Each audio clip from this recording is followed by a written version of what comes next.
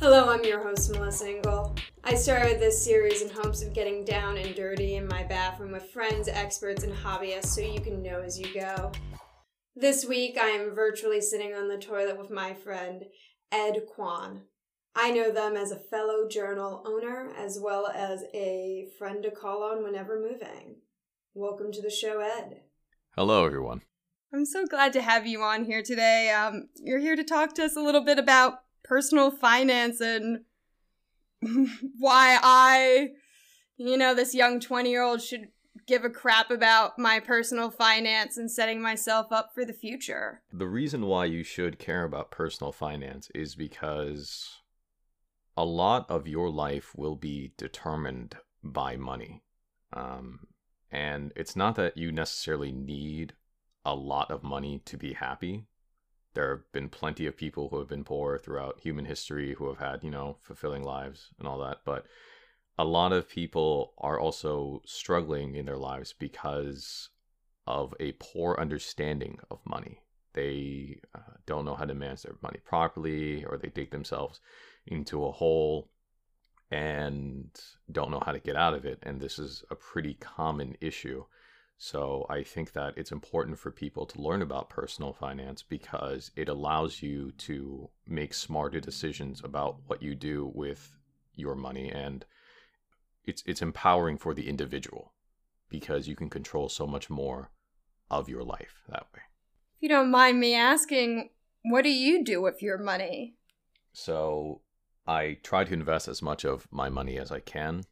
I have an IRA, which is a tax-advantaged retirement account that you can open without an employer.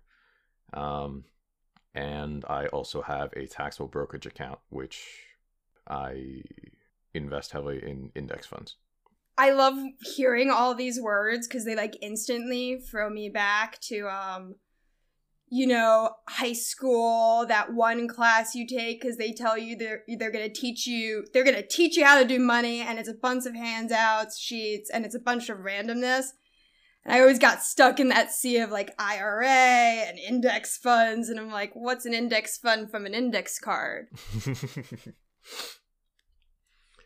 So an index fund is a collection of stocks. When people talk about stocks, they talk about individual ones. Let's say Apple.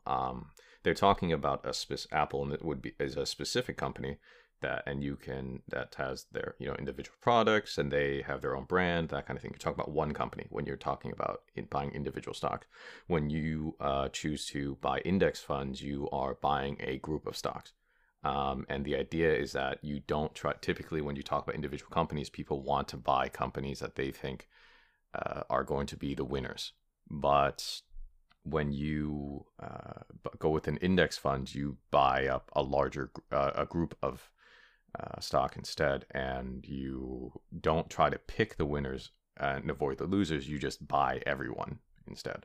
So one of the most well-known indexes would be the S&P 500, and that is an index of 500 of the largest companies in the United States. So what you do if you buy a fund that tracks that index, then you are essentially buying a piece of the 500 largest companies of the United States. That would include companies like Apple, Facebook, Google/Alphabet, Amazon, things like that. Why, when you say it, does it make perfect sense, but when I'm hearing it from some man yelling it on my TV, I'm immediately intimidated, and I'm like, 500 what? That just made such sense. Well, my personal opinion is that most of the things that you see on TV, even if they portray themselves as news, they're really just there for entertainment. So you can find a lot of people, who are going to sit around a table in professional, business casual dress talking about, their favorite stock or whatever it is, but they're just going to talk about the highlights and the exciting parts. They're not really there to give financial advice. Oh. I mean, as an entertainer, I'm so there for the highlights, but that makes really a lot of sense as a hopeful consumer of stocks, that I shouldn't take exactly what they're saying at face value. Yeah, basically, because mostly I don't really think that 90% of it has any. You say face value, I think 90% of it has no value whatsoever. It's there just for the sake of saying something, and then while the ads run in the background so they can get paid for ad time. I think that's what 90% of television is. Even if they try to, or 90% of what news is, even if they try to portray themselves as something else. Hey, something has to play at the dentist's office. Yeah, I suppose.